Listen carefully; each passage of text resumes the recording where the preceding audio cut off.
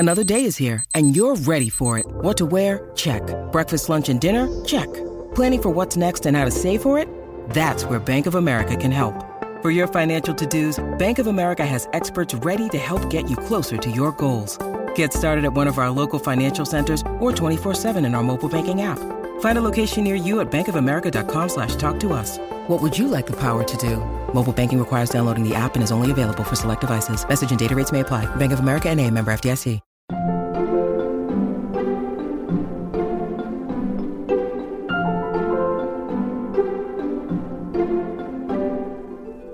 These are not money-making gambits. These are not like you're not going to score a giant advance. So the key criteria becomes who can do a good job with this and make this a thing that's worth. It's a hobby almost. I don't like that word, but I said almost. Welcome back to Working. I'm your host, Karen Hahn. And I'm your other host, June Thomas. Hi, June. How are you? I am swell, thank you. The movers took most of our stuff away a couple of days ago. Oh, wow. So I'm recording from an empty, echoey apartment. In other words, thoughts and prayers to our producer, Cameron. I do want to say, again, this is an audio medium and not a visual medium, but as we are on this Zoom call, I'm looking at June in the box of the Zoom window, but then also inside another box in an attempt to contain the echo, which is quite funny. But anyway, so who did you talk to this week? Whose voices were we hearing? So I spoke with Rob Walker. That was his voice that we heard at the top of the show, and Joshua Glenn. Rob is a journalist. He actually worked for Slate many years ago. And Josh earns his living as a consulting semiotician. But I wanted to talk to them because they often collaborate on what I hope they wouldn't be insulted to hear me call arty projects. Mm-hmm. In many of them, they approach a bunch of writers and ask them to compose a short essay, usually as little as 500 words, about a particular type of object. So I contributed to their series Movie Objects. We'll include a link to that in the show notes. But they've done a whole bunch of these, and they'll talk about some of that in the interview. But they also have a new book coming out. It's coming out on August 23rd. It's called Lost Objects, and 50 writers talk about significant objects from their life that they no longer have in their possession. I was just curious about how they manage that kind of anthology project, which obviously gives them a great deal of artistic satisfaction, but is really not a money-making venture. That's fascinating. I can't wait to hear more about their work. But before we get into that, what can we look forward to in the Slate Plus segment this week? So as I mentioned before, Josh is a consulting semiotician, and I have to admit that I laughed when he first described his day job that way.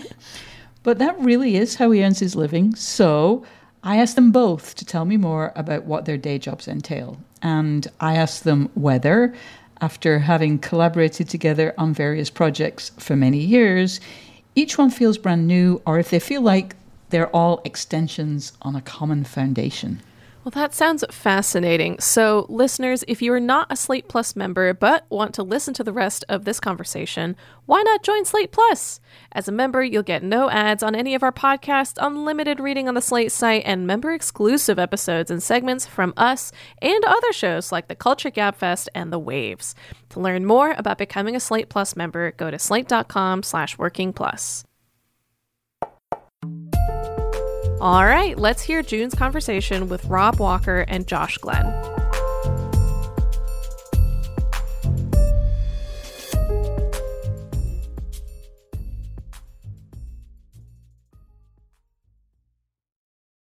Rob Walker and Joshua Glenn, welcome to Working. First, I would love you both to introduce yourselves. Rob, do you want to begin? Sure. Thanks for having us, June. My name's Rob Walker. I'm a writer, journalist, columnist based in New Orleans these days. I write a column called Branded for Fast Company, and I have a newsletter, The Art of Noticing, based on my most recent book. And I'm Josh Glenn here in Boston, Massachusetts. I'm a writer and consulting semiotician. So there we go, consulting semiotician. I wanted to make that question open-ended because I'm very conscious that you both do a lot of different things. Before we start talking about your newest project together, Lost Objects, I'd love to hear your secrets for combining different types of work. Rob, let's maybe begin with you. Do you have a strategy for shifting from one kind of task to another? I'm actually terrible at this. I think Josh will give you a better answer than I can, but I'm a very sort of improvisational scheduler. I try to add enough interesting stuff that keeps the variety. I mean, it's a very conscious decision to have a lot of things going on. It's not an accident. It's the plan. Yeah. I'm just apparently wired this way where I need lots of different things to be going on and to be juggling them. And they're all things with deadlines, I know, too. Like, you're not sort of making gardens. You're like something that has to be turned in or show up at a certain time for a class or whatever. For sure. And the stuff that I do, the stuff that never gets done is the stuff that doesn't have deadlines. And that's another good reason to have a collaborator, which I'm sure we'll get to. Indeed, we will.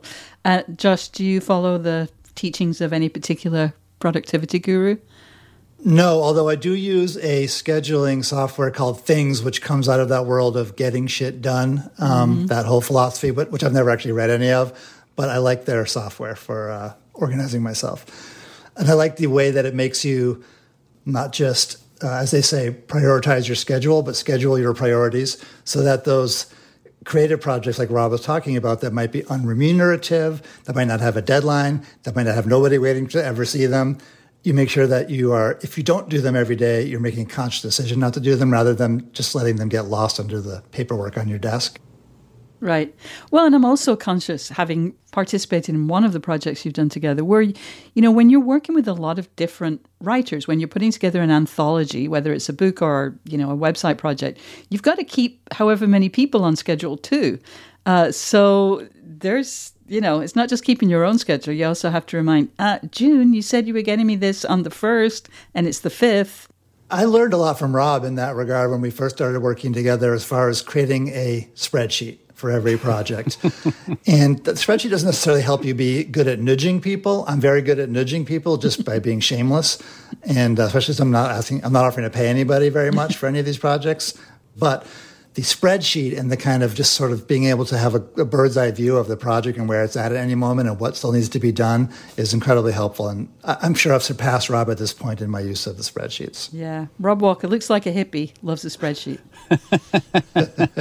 Josh gives me so much credit for it's Google Sheets. It's not like I invented some crazy. And June, to answer your original question, many years ago, I think probably back in high school, like Rob, I've always been a kind of overcommitter, say yes to everything, have a million ideas, and that's the plan, not an accident. I discovered something that I more recently named the virtuous circle of procrastination, which is where if you have enough things going, some of them might have deadlines, some of them might be more creative projects. If you have the exact right number of those things going at any one time, on any given project, when you feel like procrastinating on something you have to do, you have something else to do that's virtuous. You're never just watching TV or, laying in a hammock, although I do those things also. But throughout the workday, I can kind of go from, oh boy, I have this big deadline that's due tomorrow, but I really don't want to work on it right now. I know I'll work on this project with Rob for an hour and then come back. So I call that the VCP. That's my secret of productivity. That is pure genius. So Lost Objects is the latest in a long series of collaborations that you two have done together. I also know that you've both collaborated with other people. First, tell our listeners about the work you've done together. And then I want to know where this book originated. In the year 2000, I was publishing a magazine called Hermenaut, which was sort of my life's work. It was the most important thing I'd ever done. I still wish that I could have kept it going to this day. It was what I was born to do, but it was going bankrupt. And I was very aware at the time that, I needed to figure out what to do next. But I had these two big interests. One was kind of around material culture. I was fascinated by branding and marketing and advertising and the products of material culture, and packaging and all these kinds of things, but not as a marketer or a packaging person or even a business person. I didn't want to make these things. I don't want to get rich off this stuff. I just was interested in it. I also had an interest in journalism which I'd been doing for some years at that point. But I felt like in the journalistic world, you were supposed to kind of be critical of all that stuff. You had to kind of make fun of it and be snarky about it. The sort of paradigms that back in those days were like Naomi Klein or even Dave Eggers, these folks who were sort of anti-materialist, if you will, very snarky and skeptical about that stuff and concerned about selling out. I never felt that way. I didn't feel like I had bought into anything, so I didn't worry about selling out. It was kind of a weird in-between position. I didn't know how to bring those two streams together, the journalism and the fascination with material culture. And then Rob started publishing his column at Slate called Ad Report Card. I think, did you start that column, Rob? I did. So Ad Report Card, you remember it, June, was reviewed brand marketing campaigns from a perspective that wasn't either one of those extremes, right? Rob wasn't trying to help branders be better at branding by writing it was stuff. for people. It was for regular people. Yeah, but nor were you being snarky and saying, look at these guys trying to manipulate us and, I hate them. There might have been a little bit of that now and then, but it was basically like, you're almost like an alien anthropologist. That's how I think of it. An anthropologist who beamed to our planet and was like, wow, look what these guys do. I'm just interested in it. I don't have a judgment on it. I find it fascinating. So that merging of the streams, as I like to call it, was an ideal for me that I still didn't figure out to do for a number of years. But fast forwarding ahead, after I'd done a short book in 2007 called Taking Things Seriously, which was real life stories that I asked people to tell me about objects that were meaningful and important to them in their lives, usually very surprisingly ordinary objects that had a great story attached somehow. And Rob's book, Buying In, which was kind of the distillation of his consumed column, his amazing column from the New York Times Magazine that came out after Ad Report Card. Our books came out around the same time, and that kind of merged our streams, where somehow the fact that our books were both out at the same time kind of brought us together. And maybe, Rob, you want to tell the story from this point? Yeah, I mean, what happened, I had this sort of side project that wasn't going anywhere, this concept of I was interested in objects, as Josh was, and I had this idea that people talk about how the meaning of objects comes from their story, and that's where the value comes from. And I was interested in could you measure that, and what would be a way to measure that? And the absurd idea, the funny idea was, what if you had people just completely make up stories? You picked random objects and had people invent totally fake stories and then auctioned them. So that would be the actual measure of value. Now, I spent a good chunk of time not doing anything about that idea. And then Josh's book, Taking Things Seriously, came out. And I knew who Josh was. I knew what the Hermenaut was. And I knew his work from elsewhere. But I didn't know him. And I thought, well, am I going to look like I'm just biting this guy's whole act by trying to do this project, which I want to emphasize, I wasn't doing anything. I was just sort of telling my wife about it.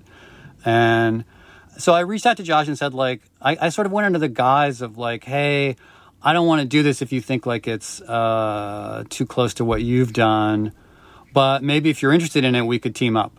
Bear in mind, this is a guy I've been fascinated with and sort of trying to make my career more like his for 10 years when he reached out to me. So I was very excited. Yeah. So, I mean, that was, and then Josh was like, yes, he was enthusiastic. And then it sort of went from there. And it was very exciting very quickly because, and here's to get to sort of some payoff for your listeners here, that one of the things that I quickly realized and that I learned from that was that Josh was a great collaborator, partly because of what we had in common, but also because of what we didn't. There were a lot of things that Josh can do that I can't do. He's a very categorical thinker and good at rules and parameters and definitions and all this stuff that I'm the exact opposite of that. My whole career is based on blurring lines, on fucking up categories.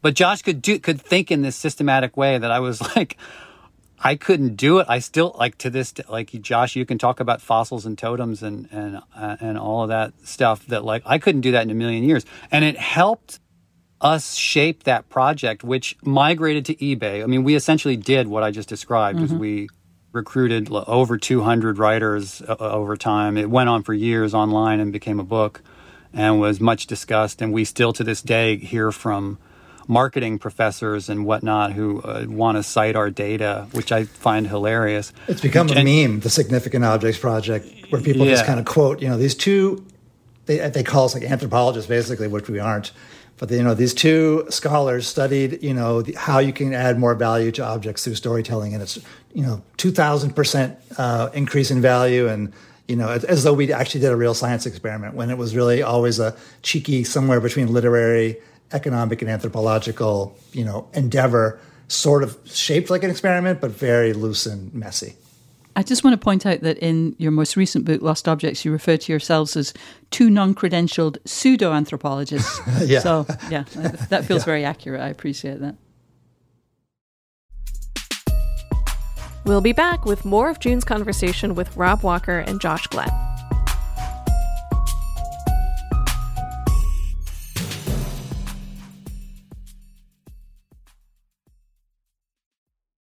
This episode of Working is brought to you by Progressive Insurance. Hey listeners, whether you love listening to in-depth interviews and discussions of craft and the creative process, or whatever the heck it is all the other podcasts you listen to do, you call the shots with what's in your podcast queue, right?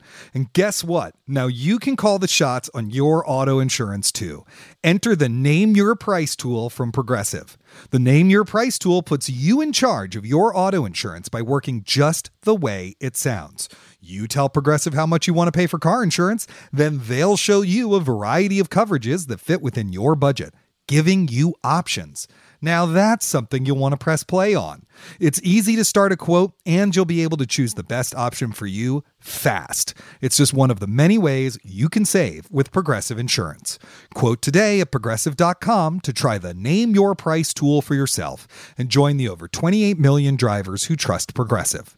Progressive Casualty Insurance Company and Affiliates. Price and coverage match limited by state law. Your brain needs support, and new Ollie Brainy Chews are a delightful way to take care of your cognitive health. Made with scientifically backed ingredients like Thai ginger, L-theanine, and caffeine, Brainy Chews support healthy brain function and help you find your focus, stay chill, or get energized. Be kind to your mind and get these nootropic chews at ollie.com. That's OLLY.com. These statements have not been evaluated by the Food and Drug Administration. This product is not intended to diagnose, treat, cure, or prevent any disease. Listeners, we want to hear from you. Whether it's to ask us for advice on a creative problem, tell us a guest you'd like to hear on the show, or to share your own creative triumphs, drop us a line at working@slate.com or give us a ring at 304-933-WORK. And if you're enjoying this episode, don't forget to subscribe to Working wherever you get your podcasts. Now let's return to June's conversation with Rob Walker and Josh Glenn. So where did Lost Objects come from? After our Significant Objects book came out in 2012, we rested on our laurels for a few years, and we went off and did our own different projects that didn't involve each other. But we missed each other, and I think it was probably Rob's idea to come back together and start running a series of themed volumes of nonfiction stories about objects. So sort of related to my Taking Things Seriously book, but we were going to have themes like his first idea was political objects. This was right after the 2016 election. So he thought this would be a good way to get solicit 25 stories from people, ask them about political objects they might have in their lives, whatever that might mean to them. It doesn't have to be a campaign button. It could be more abstract. So we got 25 amazing stories, and we just went from there. We did illicit objects. We did talismans. We did this and that. And finally, one of the ideas, this is what happened. For each of those themed volumes, we would approach writers and ask them to, if they had an object that fit our theme. And every single time, at least 2 or 3 of the people we approached said, you know what, I used to have the perfect object. It would have been so great, but I can't write about it because I don't have it anymore. So I can't take a picture of it for you. I don't know. It's not in my possession. And that was intended to be a conversation closer, those comments.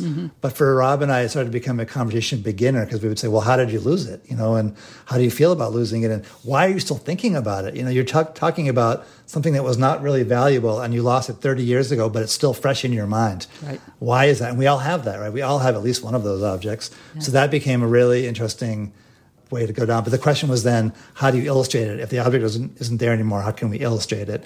Which then we came up with the idea of, well, let's hire illustrators. And by hire, I mean almost barely, not pay at all, but let's cajole illustrators into illustrating these stories. So that's where the Lost Objects project came from. I just have to just take a moment just to say what a fantastic concept it is. I mean, partly because I am in the process of moving, And I am just so conscious of, the entire process is about making decisions about what you're keeping, but it's not really about what you're keeping. It's about what you don't want to regret losing. And when I think of, unlike you guys, I don't spend a lot of time thinking about objects, qua objects, but if I give myself that kind of prompt, I think about like this thing that I cannot let go of one time, decades ago now, we were overseas on holiday and it started to rain very hard, went into a store, they only had one umbrella left. The woman right in front of me got it. And I still think of that umbrella. Like, it's crazy. That's the only thing I remember about that vacation. That was not the center of that perfect. Vacation. But you never even owned it. No. That's a very significant object. It was never even in your grasp. Yeah. I know. And I refer to it all the time. Like when I feel myself getting a bit obsessed with something, I'll say to my partner, oh, that's the Beeps umbrella, like it is. So it's an absolutely genius concept. So I must give you some praise for that. What I remember being excited about was what you're talking about is like, yes, that is something new under the sun of like the significance of objects you don't, like the most significant object is the one that's gone. Yeah. And that was new territory for us. And I was super excited that we were going to have to use illustrators, that was the only way to do it. Because I knew a lot of illustrators. I had done other projects that involved visual people. So had Josh. And so this was a new sort of set of territory that we could explore. Mm-hmm. I definitely want to talk and ask you about the nature of the way you work with the writers and illustrators. Before, I just want to try to insert some structure just by asking about the book itself. Did you take the book out to find a publisher, like as a concept? Did you collect some essays first? How did that sort of businessy part of it work out? So we have a couple hundred stories on my website, Highlowbrow, that we've published through this Project Object series, including yours, June. And we did pitch it around through an agent and directly to publishers. Rob's very good at writing book pitch letters, something else I learned from him. We didn't find much success until a really excellent, small, independent art house press called Hat and Beard in Los Angeles said yes. However, this was right before COVID happened. And basically they said yes, we were sort of signing the contract, and then their business model kind of fell to pieces and they had to lay everybody off. And it was, so we kind of just cooled our heels for over a year, I think, until they were sort of ready to ramp back up again.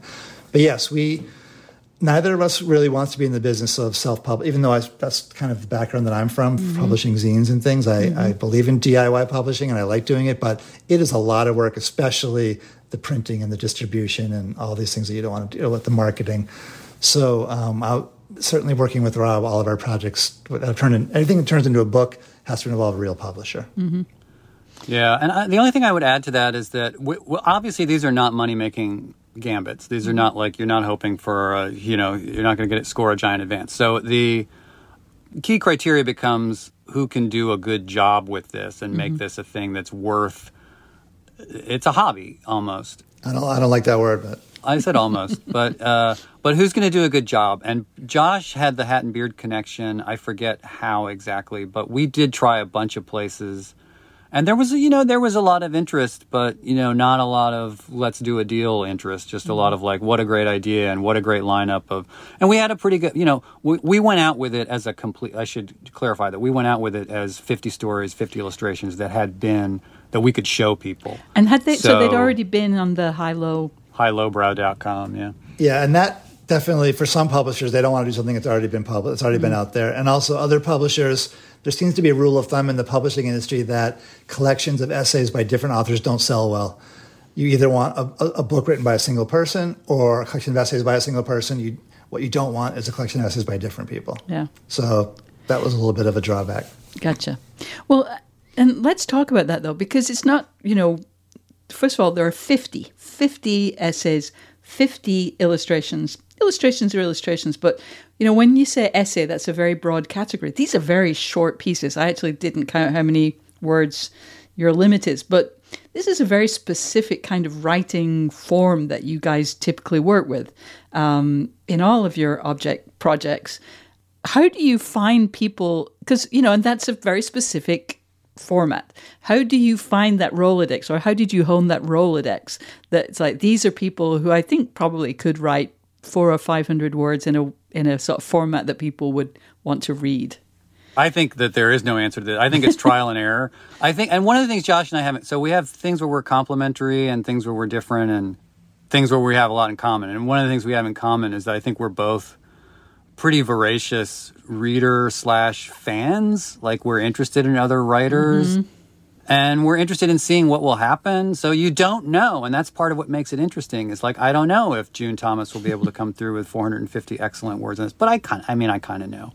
And we've had, first of all, we certainly had people turn us down. That's part of the trial and error. And then we've had, on much more rare occasions, we've had things that didn't work out, where we learned that someone is actually not capable of doing 450 words. What kind of editing do you do, and how have you developed the specific editing skills for this specific weird format? If you have a platonic ideal of the word count in your head, you also have a little bit of a sense of, what it should look like, how it should feel like. For example, if you only have 500 words to play with, you cannot do a lot of throat clearing, as they say, right? You can't let the writer start off by saying, the history of the bowling ball is quite fascinating. It began in 1834, you know what I mean? Yeah. And then only finally, after 150 words, get to their own bowling ball and what it meant to them.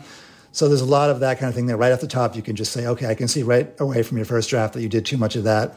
Can you please try again? But I will say that I don't think either of us want to do a lot of very close, line editing with these writers because we trust them. These are all writers that we like. As Ron said, we're fans of theirs. So a good editor shouldn't have to do a lot of work. If you hire the good writer, you should trust them. So other than some of that, what you might call vertical editing, where you're just sort of saying, you're spending too much time on, the history of the bowling ball rather than your own story about the bowling ball. Other than that, there's not a lot of horizontal writing for me. Editing, a little bit of copy edit, line editing, fixing a typo, suggesting catching a word echo or something. But I don't do a lot of sort of trying to work on their voice or anything like that. I like to leave it alone. Yeah, same. I mean, I think what we're going for is, we wouldn't be approaching these people if we didn't want their voice. Yeah. So I was an editor for years, and I worked at magazines where there was an institutional voice, and you had to, but we don't have an institutional voice at Project Object. So it's very rare that we have a real problem with a piece that this really needs to be rethought. Mm-hmm.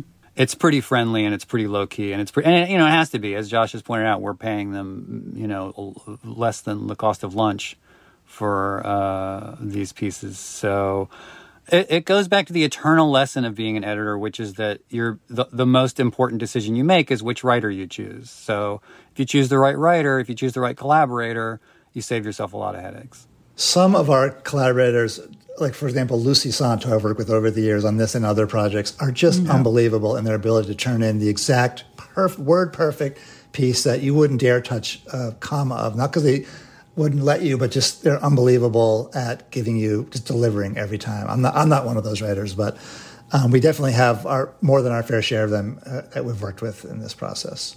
I have to say, I know one should never show favorites, although it's okay for me to. You can't, but I think Lucy's piece is maybe my favorite. Like, I can see that chair. I can see that crate. I like the whole story is like Lucy's just an extraordinary writer. Yeah, very clear. And some of our writers, some of my favorite writers that I've worked over the years are people who didn't think of themselves as writers. They might be a designer, right? There's a smart, creative, talented person that I've encountered at a cocktail party. I know them in my life somehow, and I'm like, oh, you're a good storyteller, or I like your voice just in our community, our dialogue. How about writing something for me? And they hem and haw, they don't want to do it, and they're actually usually very, very good. They might have a few things like they don't know about, again, to go back to like word echoes, for example. They might have a few things like that they haven't learned because they didn't do it for a living. But usually that's very satisfying when you kind of discover a writer as well.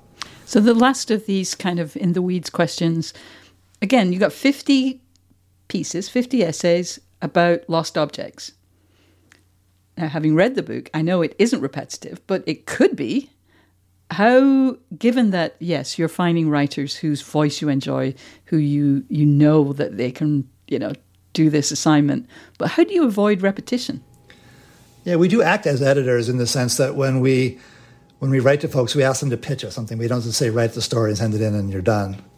We say, we'd love to have you be part of this process. If you have an idea, please let us know what your object is and kind of what it means to you. Yeah. So they're giving us a little bit of a hint. So that way, yes, if someone says, I want to write about my cat's ashes, and we say, oh, we already have a cat's ashes piece in this series, then we have a reason to say no. Yeah, and I don't remember this being as much an issue with lost objects, but I know that with significant objects, at some point we were seeing enough versions of the same, like a lot of people. So significant objects, a lot of people they were fictional stories about an object that had meaning, and the idea of like this belonged to my shitty ex, like was done enough times that we would just say like. Give us your general idea, but no more shitty X stories. We're not doing that anymore. Yep. Or no mid-century pop culture toys, you know what I mean? Because everybody thinks those are cool. No more Funko Pops. Yeah. Right. You're asking some good questions about the kind of behind the proscenium stuff, June, about how all this works. And I think a question that, in my mind, I would want to ask next is, why do people do it for you? If you're asking them to pitch you a story, if you're asking them, if you're giving them very specific parameters, you're telling them what they can and can't do, and you're not paying them almost anything, as Rob said, less than the price of lunch, why would they do it? And one thing that we were really shocked and delighted to discover on our first project together, Significant Objects, is that for many writers, especially anyone who's having any kind of struggling with writer's block at all, these are a fun prompt. You know what I mean? It's so low key, it's so low pressure, and it's short, right? And it's something that they can write about because it's literally like an object on your desk that we were asking you to write about. So there's something. It's kind of like in Zen and the Art of Motorcycle Maintenance. I know you told me not to talk about philosophers, June, but when Robert Pirsig talks about how he had a student at the University of Montana who was blocked writing, and he said, just go and look at the Opera House in downtown Bozeman and start writing about the upper left brick on the facade. And the student came back with 10,000 amazing words about Bozeman. And there's something to that, the simplicity and like low stakes aspect of these that really help a lot of big name writers that we've worked with who have no reason to say yes to us, say yes because it's something fun and easy about it for them. It's a clean proposition of but as I say, many people have said no. But if someone hasn't, like it will you'll either hit on something or you don't, and people will pretty quickly like say, yeah, I got something that's perfect for this, and then you've hooked them with the idea, and they can't. You could almost charge them to follow up. $1 billion idea. I'm also curious about the illustrators because as somebody who isn't an illustrator and who, I can't imagine how much of an effort that would be for me. From that perspective, it feels like asking an illustrator to do something like it's not just on their desk or it's not just 450 words, like they've got to draw something. Have you found that responses from illustrators are different from responses from writers? I know, as you said, you don't always work with illustrators, but did that strike you as different? It's funny that you say that, June, because when I worked at the Boston Globe on the Sunday Ideas section, and I would sit in the office of the designer until late at night as he was finishing things up, because I was the copy editor at first, so I was there to tweak things for him. And I learned at that time that we were paying authors, let's say $500 for something that probably took them a week to write, and we were paying illustrators $500 for something that took them a day to write. So actually, obviously some illustrators work on something for a week, I'm sure, but I was shocked to discover how much worse authors are paid than illustrators. So I think that you're asking that question from a point of view of a writer and an editor as opposed to an illustrator. Yeah. I don't think it's as hard as we might imagine. That sounds really mean. Like I'm saying that it's easy for what they do. It's hard what they do. People who are good at it really labor over it, I know. But I don't think it was as hard as you would imagine to get them to say yes to it. Josh just alienated our entire illustrator pool.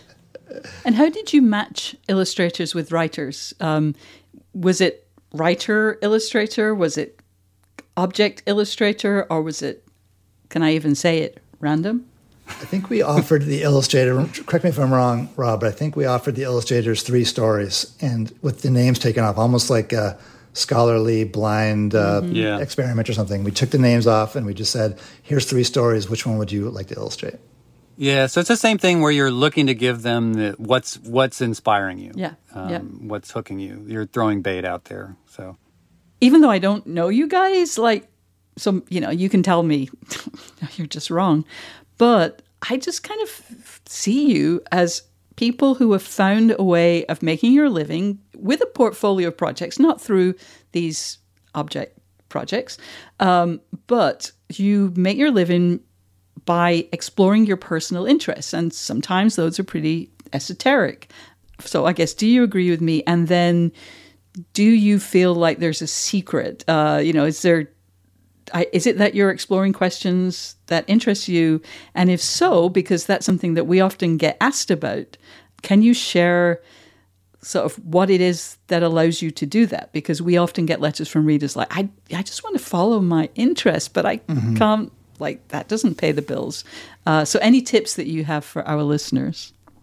Well, I mean, to be really honest, my day job being a commercial semiotician, I find it interesting, and there's some things I like about it, but it's still a job for me. I don't love everything about it. I'm not completely following my passion there, but it pays the bills and allows me the kind of time and bandwidth to do this other work. I did find that when I worked at the Boston Globe, which I loved, is one of the favorite jobs I've ever had, that part of my brain that did reading and writing and editing was quite burned out by the end of every day. And when I came home in the evenings, I couldn't do it on my own. It was a very fallow period for me, creativity-wise. I couldn't do any of my own writing when I worked at the Globe. So I do kind of like having a job that's not directly the same kind of stuff. And I also want to say that when it comes to creative projects, it is so much easier not to do them than to do them. As Rob was saying at the top of this episode, when he was talking about how he spent most of his time talking to his wife about significant objects rather than making that project happen.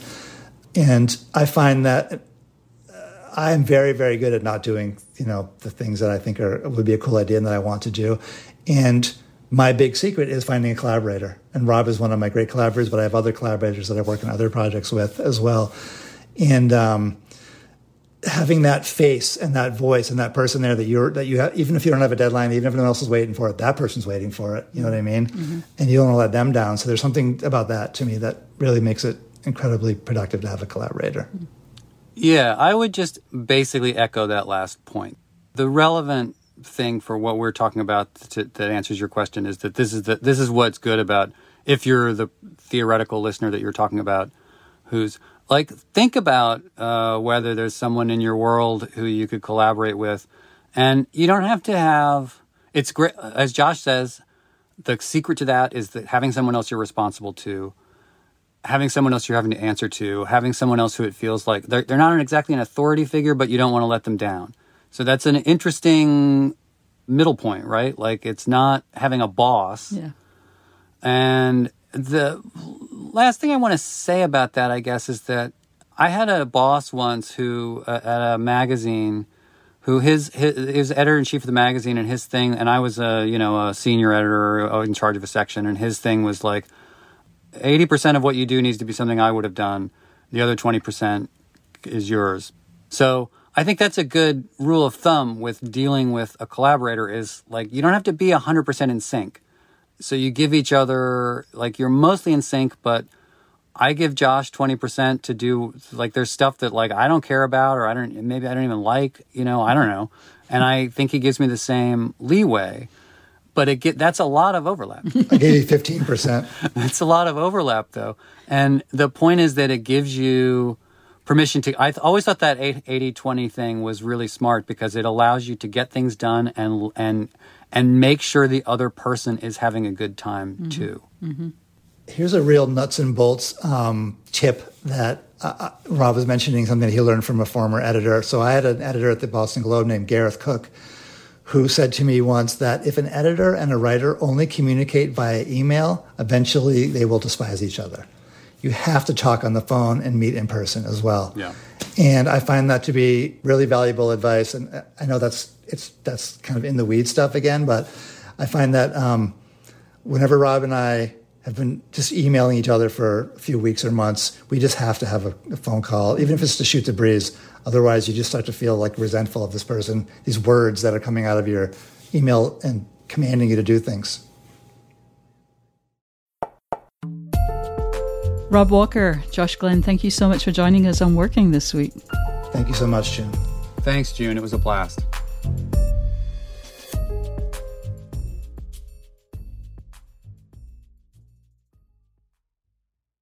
This episode is brought to you by La Quinta by Wyndham.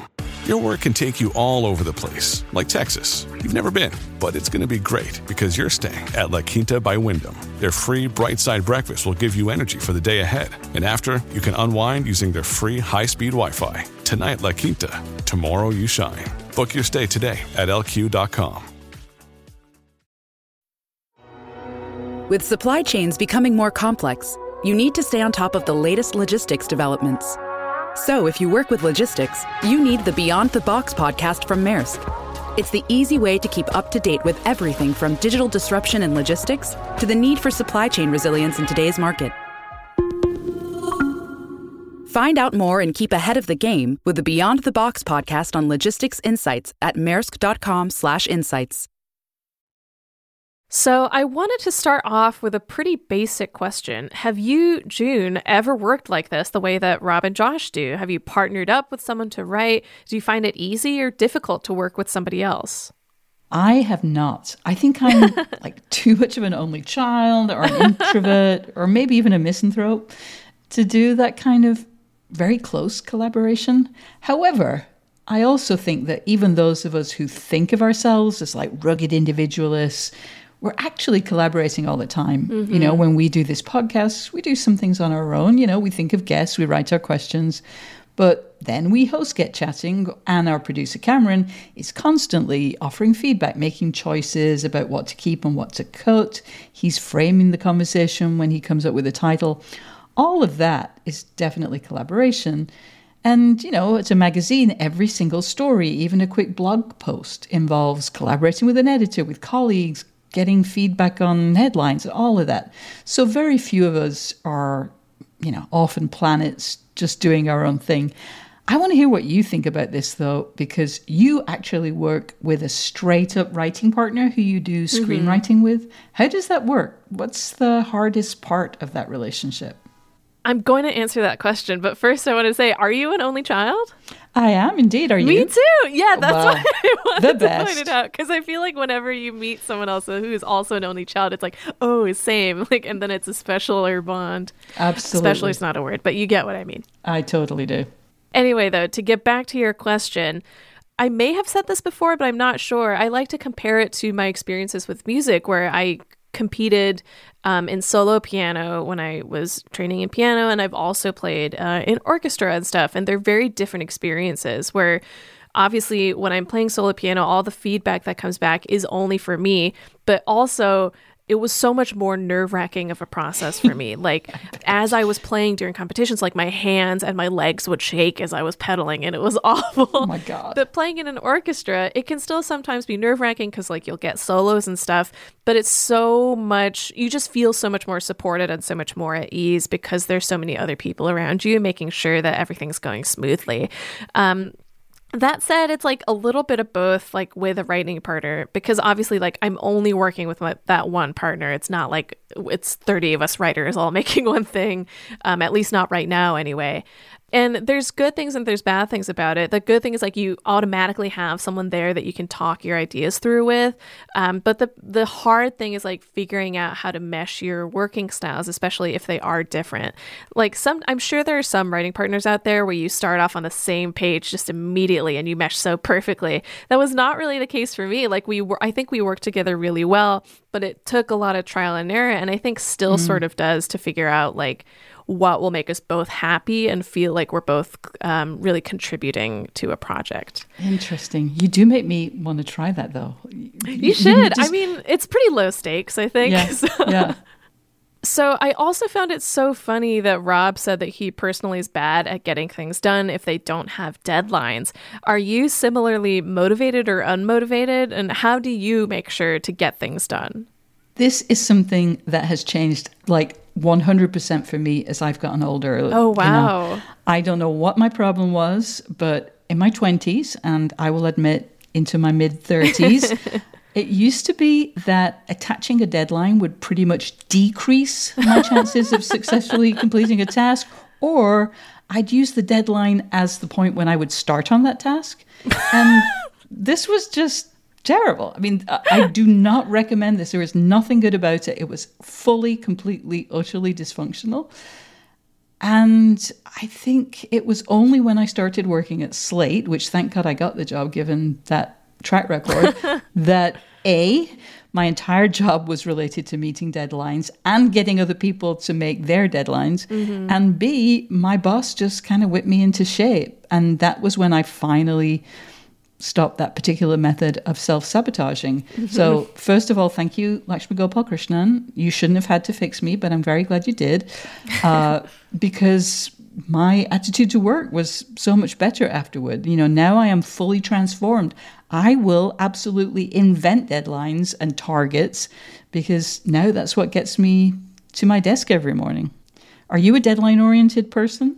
I think I'm very much deadline oriented. I'm very much like a goody two shoes, which I think I've also mentioned on the show before, where like I have a very hard time breaking rules. Oh. So I pride myself on, I'm pretty sure, never having missed a deadline. Whoa. And it's weird that like there's only like one case that I had to recently that I can think of that I had to ask for an extension, and it was because like something about the assignment changed. But I don't know, like it's just sort of comforting to have a deadline, because then you know when you'll be done with it, ideally. Yes. And it's also, this is sort of something that I came around to in college, where I was like, it's gonna get done by that point. Like sometimes maybe I'll have to stay up to like 3 a.m., but it's gonna get done and then it's gonna be over. So that's like all the stress that I really have to like put on myself about it. So totally. I mean, that last bit is the key. Then it will be done. Like the sooner you do it, it's going to be done. Why? Nobody enjoys, I don't think, that feeling of like, this thing is hanging over me. No. I can't do anything else. I can't focus on anything else. I can't relax, because I can't wish it away. It won't go away. It's a terrible way of living. And yet we're all in it. Subject to it. To pivot a little bit, it was interesting to hear Rob and Josh's reasons for approaching each other in the first place and why they wanted to work together. You've said that you haven't really worked like with a partner or anything, but you've been in a managerial position. So when you're trying to find someone to work with, whether it's to kind of work together on a more kind of granular level or assign them something, what kinds of things are you looking for? The key, I think, is it's exactly what Rob said, which is that the most important step is who you ask, whether that's to get a piece of work done or, to find a collaborator. And I think the most important ingredient in any project is variety. You don't want to have 50 versions of the same story, or certainly you don't want them to seem like the same story. So the finding people with different perspectives, people who write in different styles. I remember when I edited Christopher Hitchens, I would get just so many pitches from people, actually, let me be more precise there, young men who consciously or not were, serving knockoff Hitch. And, I personally do enjoy that style of writing. Your mileage may vary, but even if it's the thing that you love the most, a little goes a long way. You don't need more than one of those. And I think that's actually probably a good rule of thumb for all things. You want a variety of angles. As I mentioned in the interview, one of my favorite pieces in Lost Objects was by Lucy Sant. And, she's a great writer and she conveyed so much in 500 words, but also she didn't overthink, the assignment. She didn't overthink the choice of object. It was a chair that had been significant to her family. But at the same time, you don't want to read about 50 family heirlooms that were lost. And I keep saying you don't want 50 X's. But again, those concepts also apply to putting together a magazine or a podcast or a team. You need to have a consistent level of quality, to be consistently interesting. And I always want to read or hear stylish prose, but it shouldn't read or sound like everything was written by the same person. What would you add to that? Or do you want to argue with any of that? No, I think you're absolutely right. And I think there's just so many different factors at play depending on what you're gathering people for.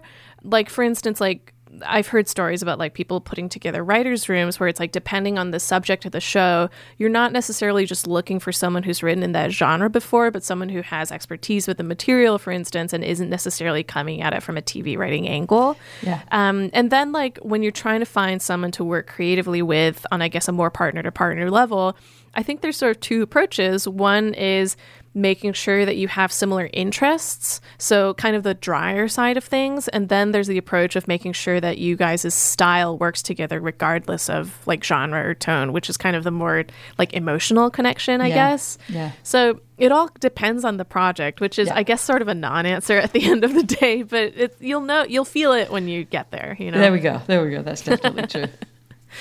So Rob and Josh also talk about what, I guess, like jumping off of what we've just talked about, Rob and Josh talk about what they're bad at that the other person's good at. Yeah. And I want to ask you, June, what would you say that you're bad at? So if you were going to create your perfect working partner, what would they have to be good at? Karen, it sounds like you really just want me to reveal my creative weaknesses. I'm very, very glad that I'm not going to be applying for any jobs soon. I think that the thing that I feel worst about, like whether or not that is my biggest weakness, is the thing that I'm most conscious of, is that I think I'm a settler. Like I will say, oh, okay, that's good enough. Just a tiny bit before the work is as good as it can be. And I think that's a really tricky thing to do. It's not that you should just keep working and working and working until a piece of work is perfect, because that will never happen. And I really believe that in a professional context, you sometimes have to say something, kind of as crass as, this is supposed to take X hours of my time or X dollars of my time. I have now met that criterion and the work is complete. The article is filed or the podcast is edited or whatever the task is. So it's done. But because I also feel very strongly that I have this flaw, I always want to work with someone who I trust will tell me the truth about whether they think it's done or if maybe a little bit more work will really make a difference. And as an editor, I think I'm very good with voice, but not so good with structure. I am not one of those editors who moves sections around. I just don't have that vision unless it's really obvious and egregious. So I need somebody who's got those skills. So, as we said before, you actually do have a writing partner. Can you get granular about your individual strengths and weaknesses and how you complement each other? I think on a very, very broad level, he tends to lean more comedy and I tend to lean more drama. So there's a very kind of basic difference there. But then also in our working styles, he tends to be more of a sort of like, I will throw everything at the wall. I will list all of my ideas right now. Whereas I tend to have a much more, I guess, type A kind of approach to work where I'm like, I like to have like a layout, a plan, and I like to get one thing done at a time and work down the ladder. Whoa. Well, that sounds a really perfect combination. It's been good so far, ripe for conflict sometimes, but also that's good for art sometimes too. Yeah, I'm not, to be clear, I'm not saying that conflict leads to art. Right. But you get what I mean. I do. Well, that's it for today's show. We hope you've enjoyed it. And if you have, remember to subscribe wherever you get your podcasts, and then you'll never miss an episode. And just a reminder that by joining Slate Plus, you'll get ad-free podcasts, extra segments on shows like the Waves and Culture Gabfest, and you'll never hit a wall on the Slate site. To learn more, go to slate.com/workingplus. Thank you to Rob Walker and Josh Glenn, and to our producer, Cameron Drews, who is an amazing collaborator. We'll be back next week with Karen's conversation with puzzle designer Linnen Axamit. Until then, get back to work.